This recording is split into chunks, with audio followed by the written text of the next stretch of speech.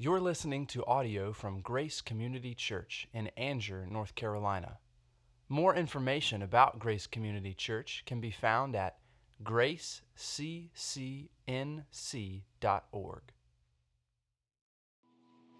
Good morning and welcome to Grace Community Church.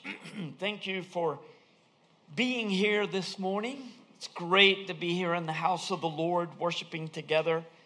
And it's great to see the youth who are going to Chattanooga. 50 years ago, I went to Chattanooga. Let's just say it was not the number one destination spot in the country at the time. But I do feel a kinship with the youth because they will be seeing some of the same sorts of places that I saw all the time when I was there 50 years ago. Also feel a kinship with them because Allison and I are taking a trip tomorrow to Switzerland and France.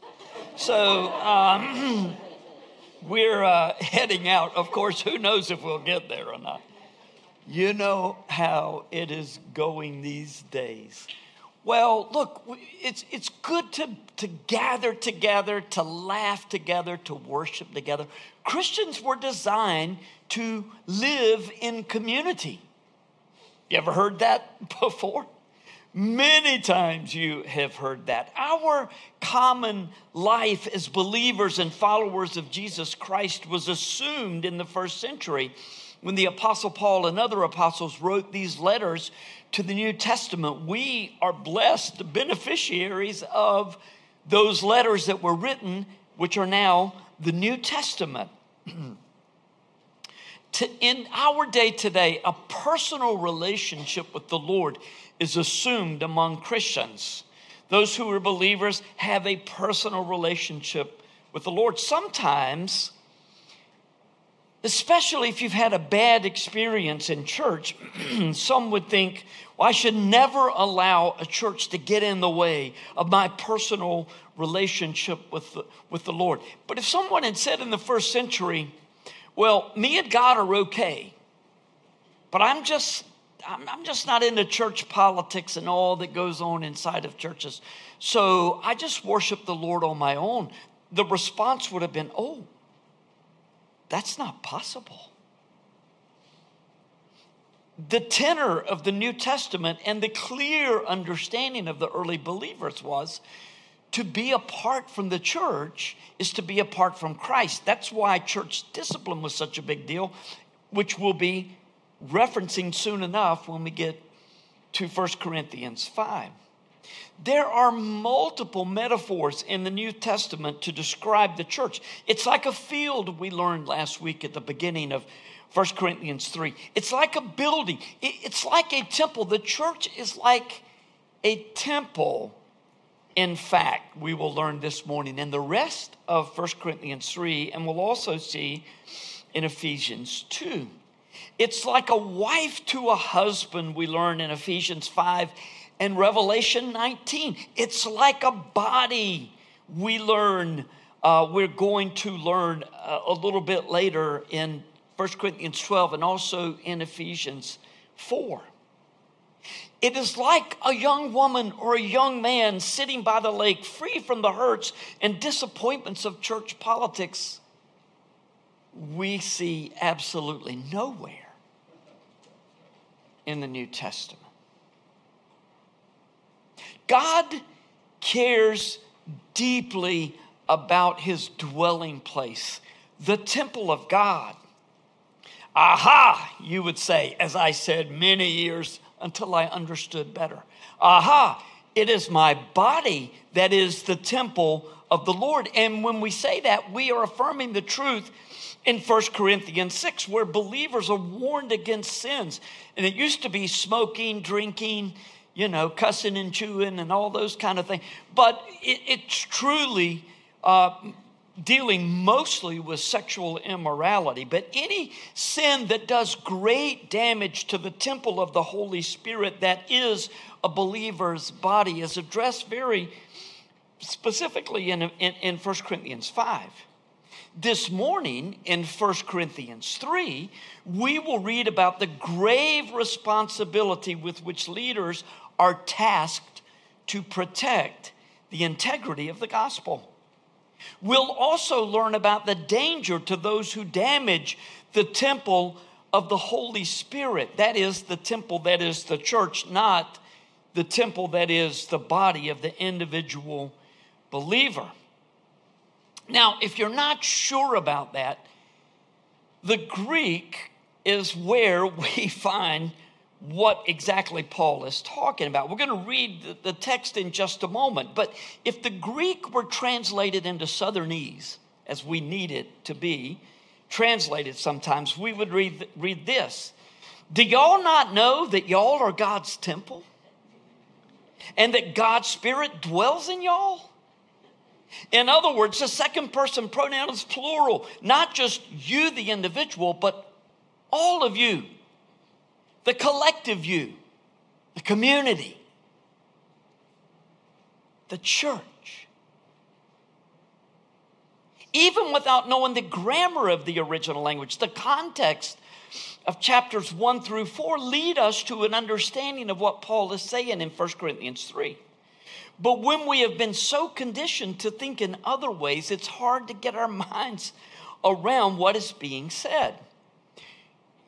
We're going to read 1 Corinthians 3, 10 to 23, and then I'm going to explain the text as best I can. And then we'll glean application, which will lead us to this table, to the Lord's Supper.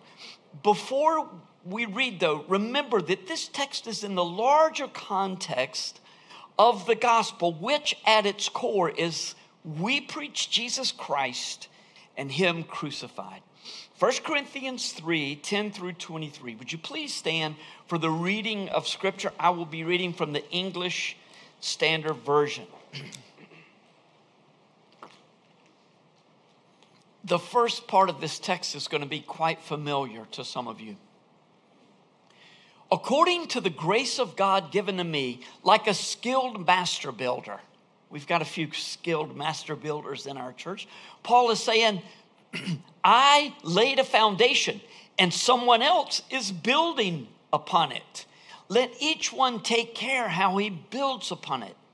For no one can lay a foundation other than that which is laid, which is Jesus Christ. Now, if anyone builds on the foundation with gold, silver, precious stones, wood, hay, straw, each one's work will become manifest, for the day will disclose it, because it will be revealed by fire, and the fire will test what sort of work each one has done.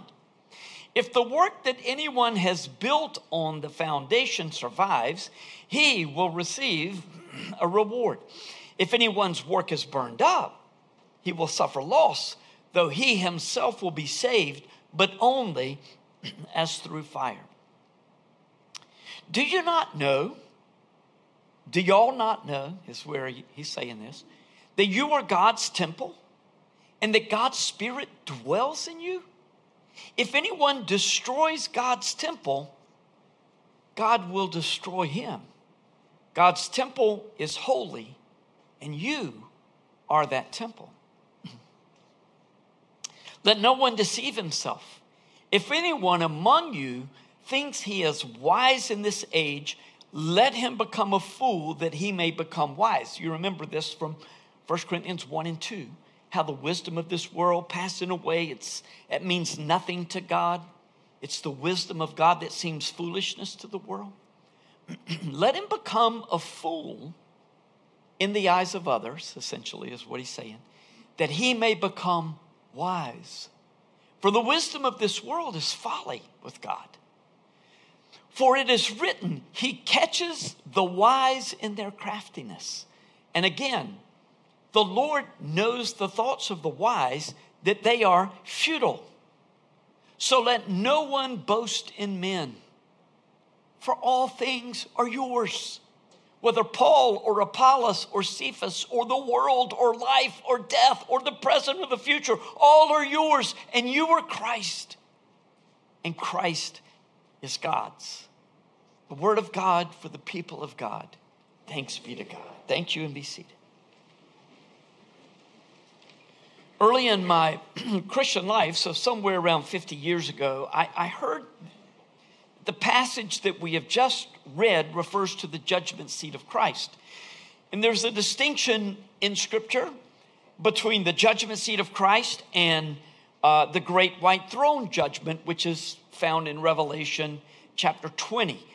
At the judgment seat of Christ, we are judged on the basis of our works, and those who stand before the great white throne judgment, though, are judged on the basis of their lack of faith. So, with my understanding of that and my vivid imagination, here is the way I understood 1 Corinthians 3. When I stand before Jesus Christ at the judgment seat of Christ, the works that I have done over the years are going to stand beside me. Then the eyes of Jesus, said to be in Revelation 19 like fire, are going to look on my works. I've been building a house all the time that I'm here. And it's going to reveal what kind of works I have used or what kind of materials that I have used to build this house. Gold, silver, precious stone is going to withstand the fire of Christ. Wood, hay, stubble, of course, is going to be burned up. Now, look, there are lots of good reasons for such an interpretation. There is talk of accountability, testing, judgment, rewards, or the lack thereof. But reading this text in context leads us to a different interpretation. I've never studied 1 Corinthians in the detail that I'm now required to pursue, but I remember almost every year, I read through Scripture. And one year, 8 to 10 years ago, I was reading and I'm like, wait a minute. This is not about personal judgment. This is about how the church protects and proclaims the gospel. Are we proclaiming the pure gospel? That's what this is about. Imagine how alarmed I have been in my studies this go round to realize that this judgment is not for the church as a whole, but it's for church leaders. Church members have already been addressed for ways in which they cluster around the personalities of church leaders so that they can exalt themselves above others. But now, the way in which church leaders protect the integrity of the gospel is front and center for the judgment described in 1 Corinthians 3, 10 through 15. The whole church is going to be brought back into focus in verses 16 to 17. Now, look, I feel like I want to say this every time. I don't feel like Grace Community Church has made a lot of the same mistakes that Corinth Church made, to where people need to be lined up. When I was a kid, going to the state fair one time, I remember it vividly. And we went through a little neighborhood, and there was a lady sitting on a chair, and there were like 5 kids lined up. And the first one was getting a whipping, and they were all just waiting their turn, you know. Sometimes it feels like that's what 1 Corinthians is, and I don't. But how easy it is for us to make the mistake that is made in 1 Corinthians. Paul begins this section in verse 10 by saying that as a skilled master builder, he has laid the only foundation that will support the church, the true church, and that is Jesus Christ. Now, we look at some of the ways things were written in the first century, and if we think about them the way that we hear and speak these words today, you might think that Paul is bragging, but anything but. He's saying, look, yes, God enabled me to proclaim the gospel, but I'm telling you, the foundation is Jesus Christ, and nothing else stands up to the test. Anyone who tries to build a church on any other message is not building a church at all, regardless of what it's called. Verse 12 refers to two categories of building materials: those that are precious and those that are common.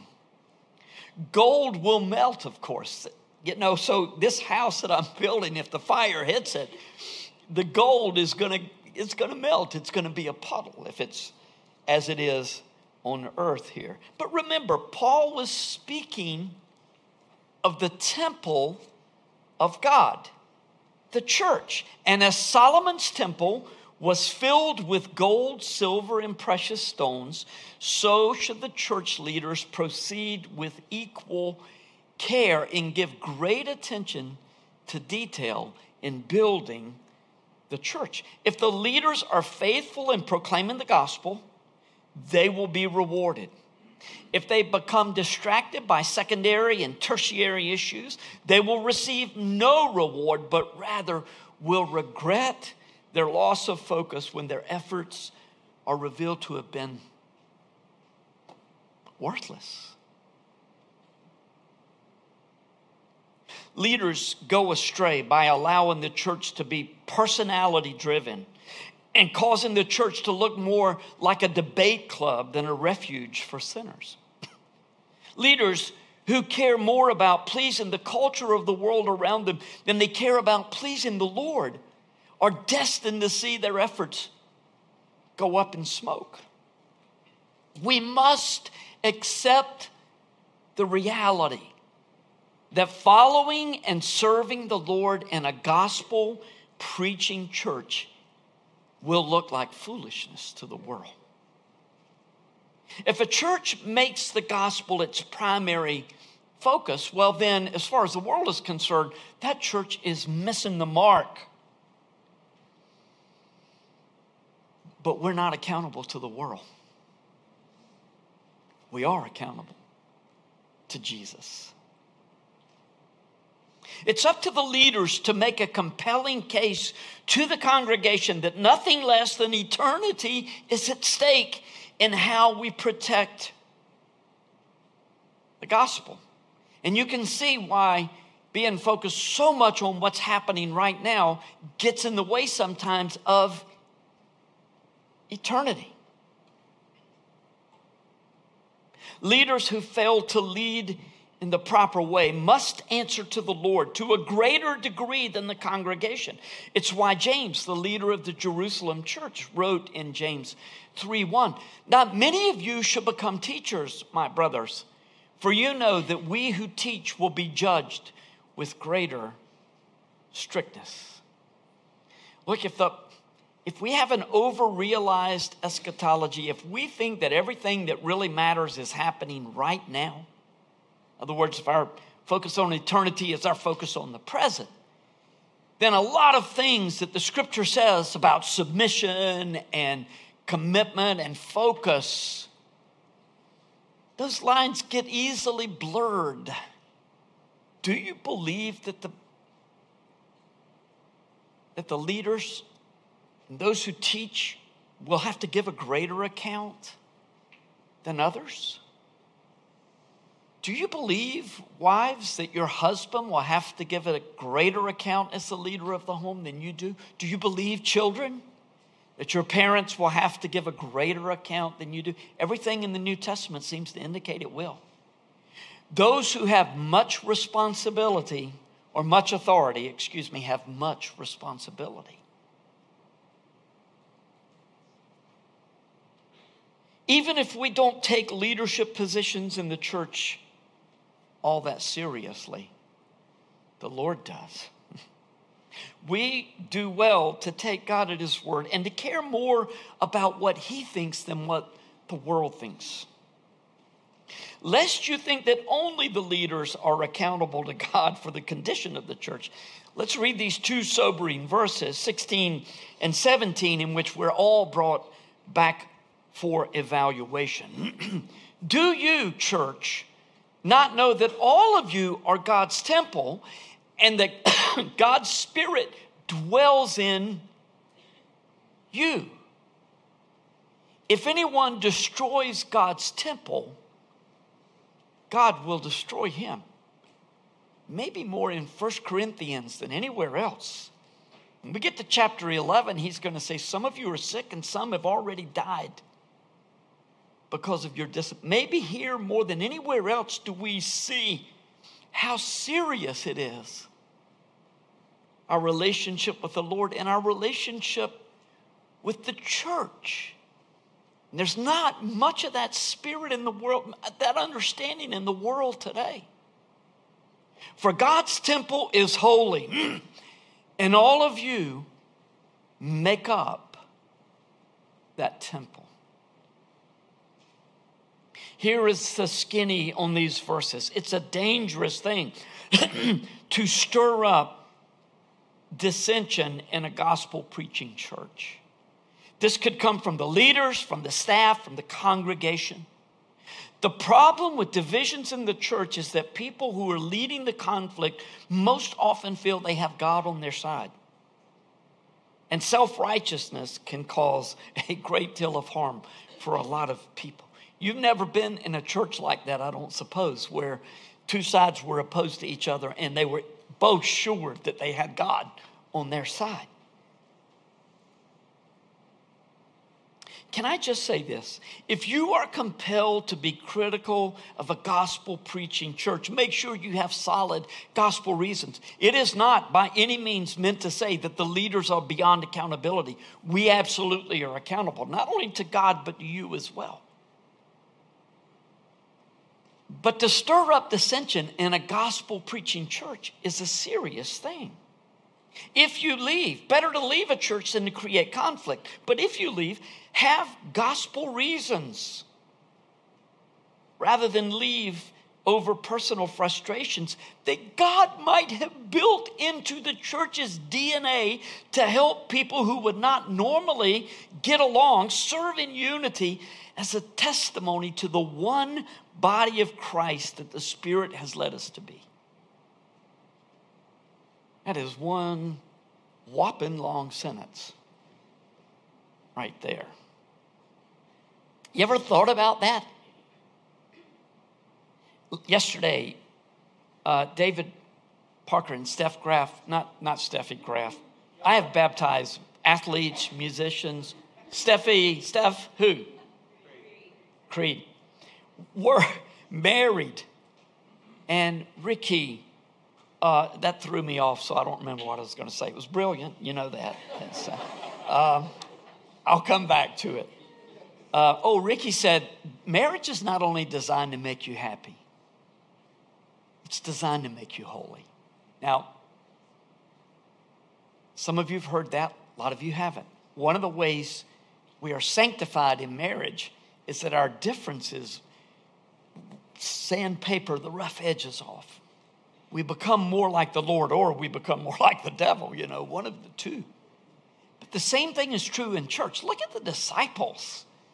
I mean, Jesus chose a tax collector and a person that wanted to overthrow Rome. Tax collectors were the biggest traitors in the Jews' minds ever because they worked for Rome, taking advantage of Jews.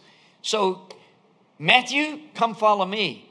Simon the Zealot, you who want to destroy Rome, you want to kill their officers and overthrow Rome, you come follow me. And yes, you guys are going to get along together. Sometimes God puts us together and we don't always see eye to eye. But he's doing it as a testimony. In a recent First Things email, Carter Skeel mused this, quote, "We live in a society where the commitments of friendship and community are profoundly countercultural." How crazy is that? But it is true. The most individualistic nation in the history of mankind, we are. We live in a society where the commitments of friendship and community are profoundly countercultural, even though these commitments form the basis for happiness and true flourishing. Is this the reason it is increasingly difficult to find stable believers in stable churches? In life, we just move on to the next thing. I mean, there are certainly times to change jobs, join new clubs. There are times to change churches. But God designed us to live and function in community. What makes it even more difficult in our day is that so many young are even willing to walk away from their families. We're just not committed to each other like we used to be. God expects us to work at this community. In the closing verses of chapter 3, we're reminded that these words are in the context of a contrast between the wisdom of God and the wisdom of the world. It's why we cannot blindly follow individuals who are nothing more than the servants of the Lord. It's why the great issues of life and death and all matters in the world, whether present or future, must be yielded to the wisdom of God. And you have to understand, as I'm preparing these messages in the first 3, and Ricky Lee will be preaching next week from chapter 4, that it feels like we've said this. How many times do we need to hear it? We find our marching orders, our instructions in the wisdom of God. And the wisdom of God always points us to the foolishness of the cross, where the Son died according to the Scriptures so that we might have eternal life. In the end, you belong to Jesus, Jesus belongs to God, and God controls the future. Amen. So 3 important tasks for our church family that we derive from the truth of our text, beginning with 1, pray diligently for our church leaders. I trust that you already pray for our church leaders. It's a long list. But pray as the Lord enables you, allows you, reminds you to pray for our elders and deacons and staff and home group leaders and missionaries and ministry leaders and ministry team members here at Grace, just to begin the list. So many of you are in leadership positions. So we need to pray for one another in these ways. Trouble can arise from any sector, and as we have seen in our text today, if the elders especially are not diligent, we will soon be in decline as a church and lose our place of effectiveness, just like most of the 7 churches addressed in Revelation 2 and 3. Pray that Jesus Christ and Him crucified will be the primary focus at Grace long after all of us, to the very youngest of us in this room, have gone to be with the Lord, should He tarry that long. I hope He'll come back between the first and second services today. But should He tarry, may this be a gospel preaching refuge for the family of God and for the world. It's not going to happen without intention and effort, and surely it will not happen unless Jesus Christ is both the foundation and the leader of our church, the church that He calls Grace Community Church. Second, delight in the unity that God has given us in Christ and work to protect our body from harm. The problems at Corinth church were significant. So the Apostle Paul came down on those members pretty hard. There are plenty of places in the New Testament where the call to unity around the gospel is much more positive in tone. Look, I would encourage you to read Ephesians 4, the first half of Ephesians 4 this afternoon or sometime early in the week, just to get a different feel for this beautiful one body, one gospel, one faith that the Lord has given us. So let's stay positive as we are reminded of the beautiful unity that is ours in Christ. We take a lot of things for granted, but if you'd been in the first century, it would have been a big deal that Jews, Gentiles, men, women, sophisticated, salt of the earth, employers, employees, even slave and free were one in Jesus. I've often wondered, wouldn't it be interesting if a slave ended up being an elder of a church and had spiritual authority in a sense over his master? The kingdom life is totally upside down from the world. Each of us has the responsibility to protect the unity that has been given us as a supreme blessing. In the same way that the only foundation for the church is Jesus, our only hope for unity is also Jesus. We might or we might not like the personalities around us and their ways, other people's ways. But that gives us no excuse for stirring up strife. In our day, you simply move away when people that you don't like do something or say something that really aggravates you. You just say, whatever. I'm on to something else. But the church is not built that way. We're called to work at loving one another in Christ. We don't think about this very often. Forgive one another, forbear with one another, being patient with one another, overlooking personality differences, deferring to others' opinions, recognizing the efforts of those whose contributions are rarely seen, or being content with your own contributions, whether they are publicly or not, or acknowledged or not, or even privately acknowledged. Nothing to this life in the church, right? Look, let's face it, God has given us unusual unity here at Grace. A lot of people come in and say, I've never seen a church quite like this. And I say, it wasn't always this way. It was hard won.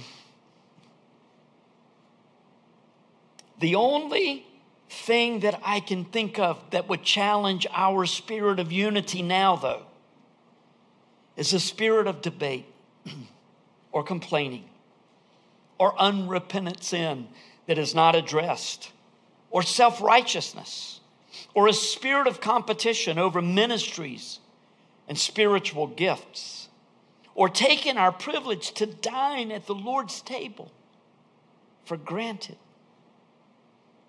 or in any way allowing the gospel to be overshadowed by anything else.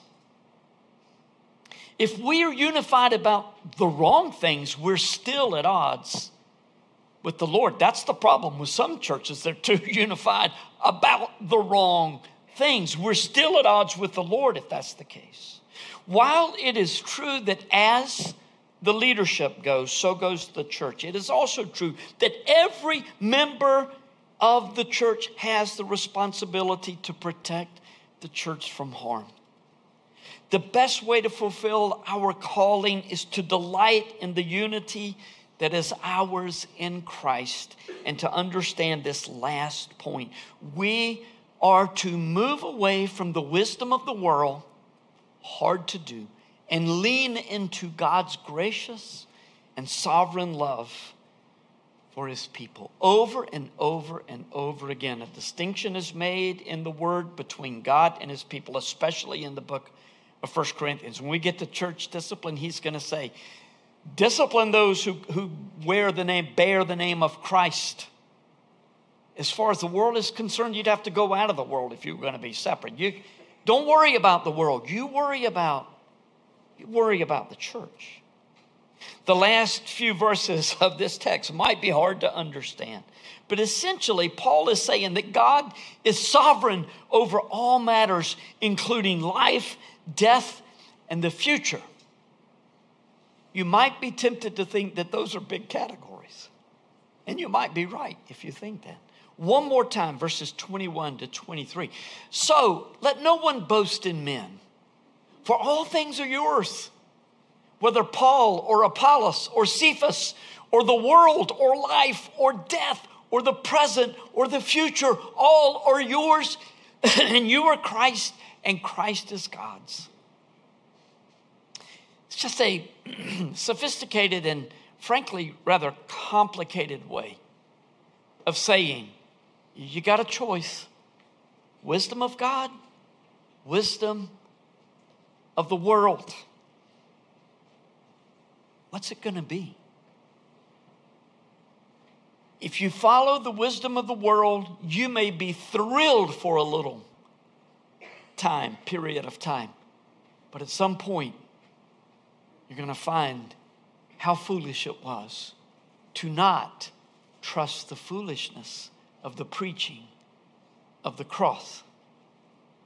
Not trust the foolishness of the gospel. When our hearts are focused on the Lord and our hope is in Him, then all things are ours. All things, whether it pertains anywhere in the world, life, death, present, future.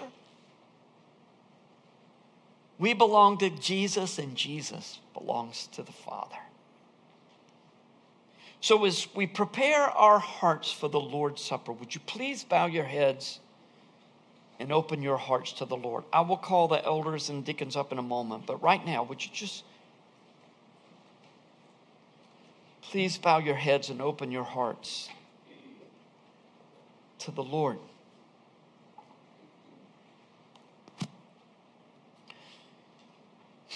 So what is it that is troubling you now? I doubt you're having to search your mind to say, is there anything? There's something in this life, the present, the future, and the world that's troubling us. Is it something with your job, your spouse, your parents, your children? Something at work, in your neighborhood, in the stock market, something at church. Paul says that all things are yours in Christ, and Christ is God's. In other words, all things are under the Lord's control. And just as Jesus perfectly obeyed the will of His Father, we are called to trust our Lord with the help of the Holy Spirit and to obey even as Jesus did. You belong to Jesus. Rest in His love for you. Just let it go right now. He loves you. Trust in Him. And ask the Lord to prepare your heart for the table, which we will approach in just a moment. If there is sin in your life, this is the time to confess it. We are called to allow the Lord to examine our hearts. And if there is sin that needs to be confessed in your heart, quietly, not audibly at all, before the Lord, confess your sins.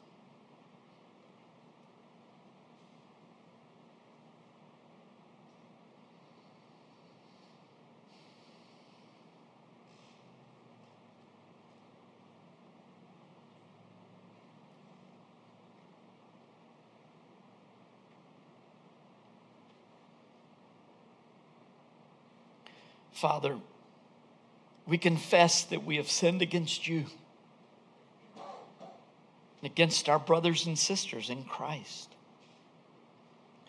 We have done what ought not to have been done, and we have left undone that which should have been done. Thank you for the forgiveness that is ours in Jesus. Father, prepare our hearts to receive the elements of the Lord's Supper, in which we commune with you and with one another as we remember the body of Christ that was given on our behalf and the blood that was spilled for the forgiveness of our sins. And so as we approach this table, designed to bring us into unity with Christ and with one another, we come with grateful hearts for the forgiveness of sin that was bought, purchased at Calvary. And we commit our lives anew to you and to one another. Amen. As the elders and deacons come forward and the worship team comes to prepare, all coming to help lead us at the table, I'll give a few instructions. First, I'll let you know that the bread is gluten-free, so if you have allergies, wheat allergies, you'll appreciate that. Second, we'll be serving from the front this morning, so you will go to the section that is in front of you. Ushers will allow you to know or let you know when it's your turn to come forward. You'll come forward in the interior aisles, and then you'll go back up either the center aisle or the outer aisles. This meal is intended for believers. So if you have trusted Christ as your Savior, then please join us in this meal. And by the way, just to say, when you receive the elements, please take them back to your seat and we will partake together. If you have not trusted Jesus as your Savior, if you're hoping somehow your works have been good enough, or your church attendance, or your giving, or your helping others is good enough to make you qualified for heaven, then please know that it's only the blood of Christ, and only in saying, oh God, I'm a sinner. I know that I'm a sinner. And I ask for your forgiveness of my sins because I believe that Jesus died for me. If you've never done that before, perhaps you make your confession this day by partaking of this meal with us. Otherwise, we would invite you to just be here with us as we partake in this meal. Our text this morning is from Mark 14, verses 22 to 25. And as they were eating, he took bread, and after blessing it, broke it and gave it to them and said, "Take, this is my body." And he took a cup, and when he had given thanks, he said to them, when he had given thanks, he gave it to them, and they all drank of it. And he said to them, "This is my blood of the covenant, which is poured out for many. Truly I say to you, I will not drink again of the fruit of the vine until the day when I drink it new in the kingdom of God." Thank you for listening to audio from Grace Community Church, located in North Carolina. Feel free to make copies of this audio content to share with others, but please do not charge for those copies or alter the content in any way without permission. For more information about Grace Community Church, go to graceccnc.org.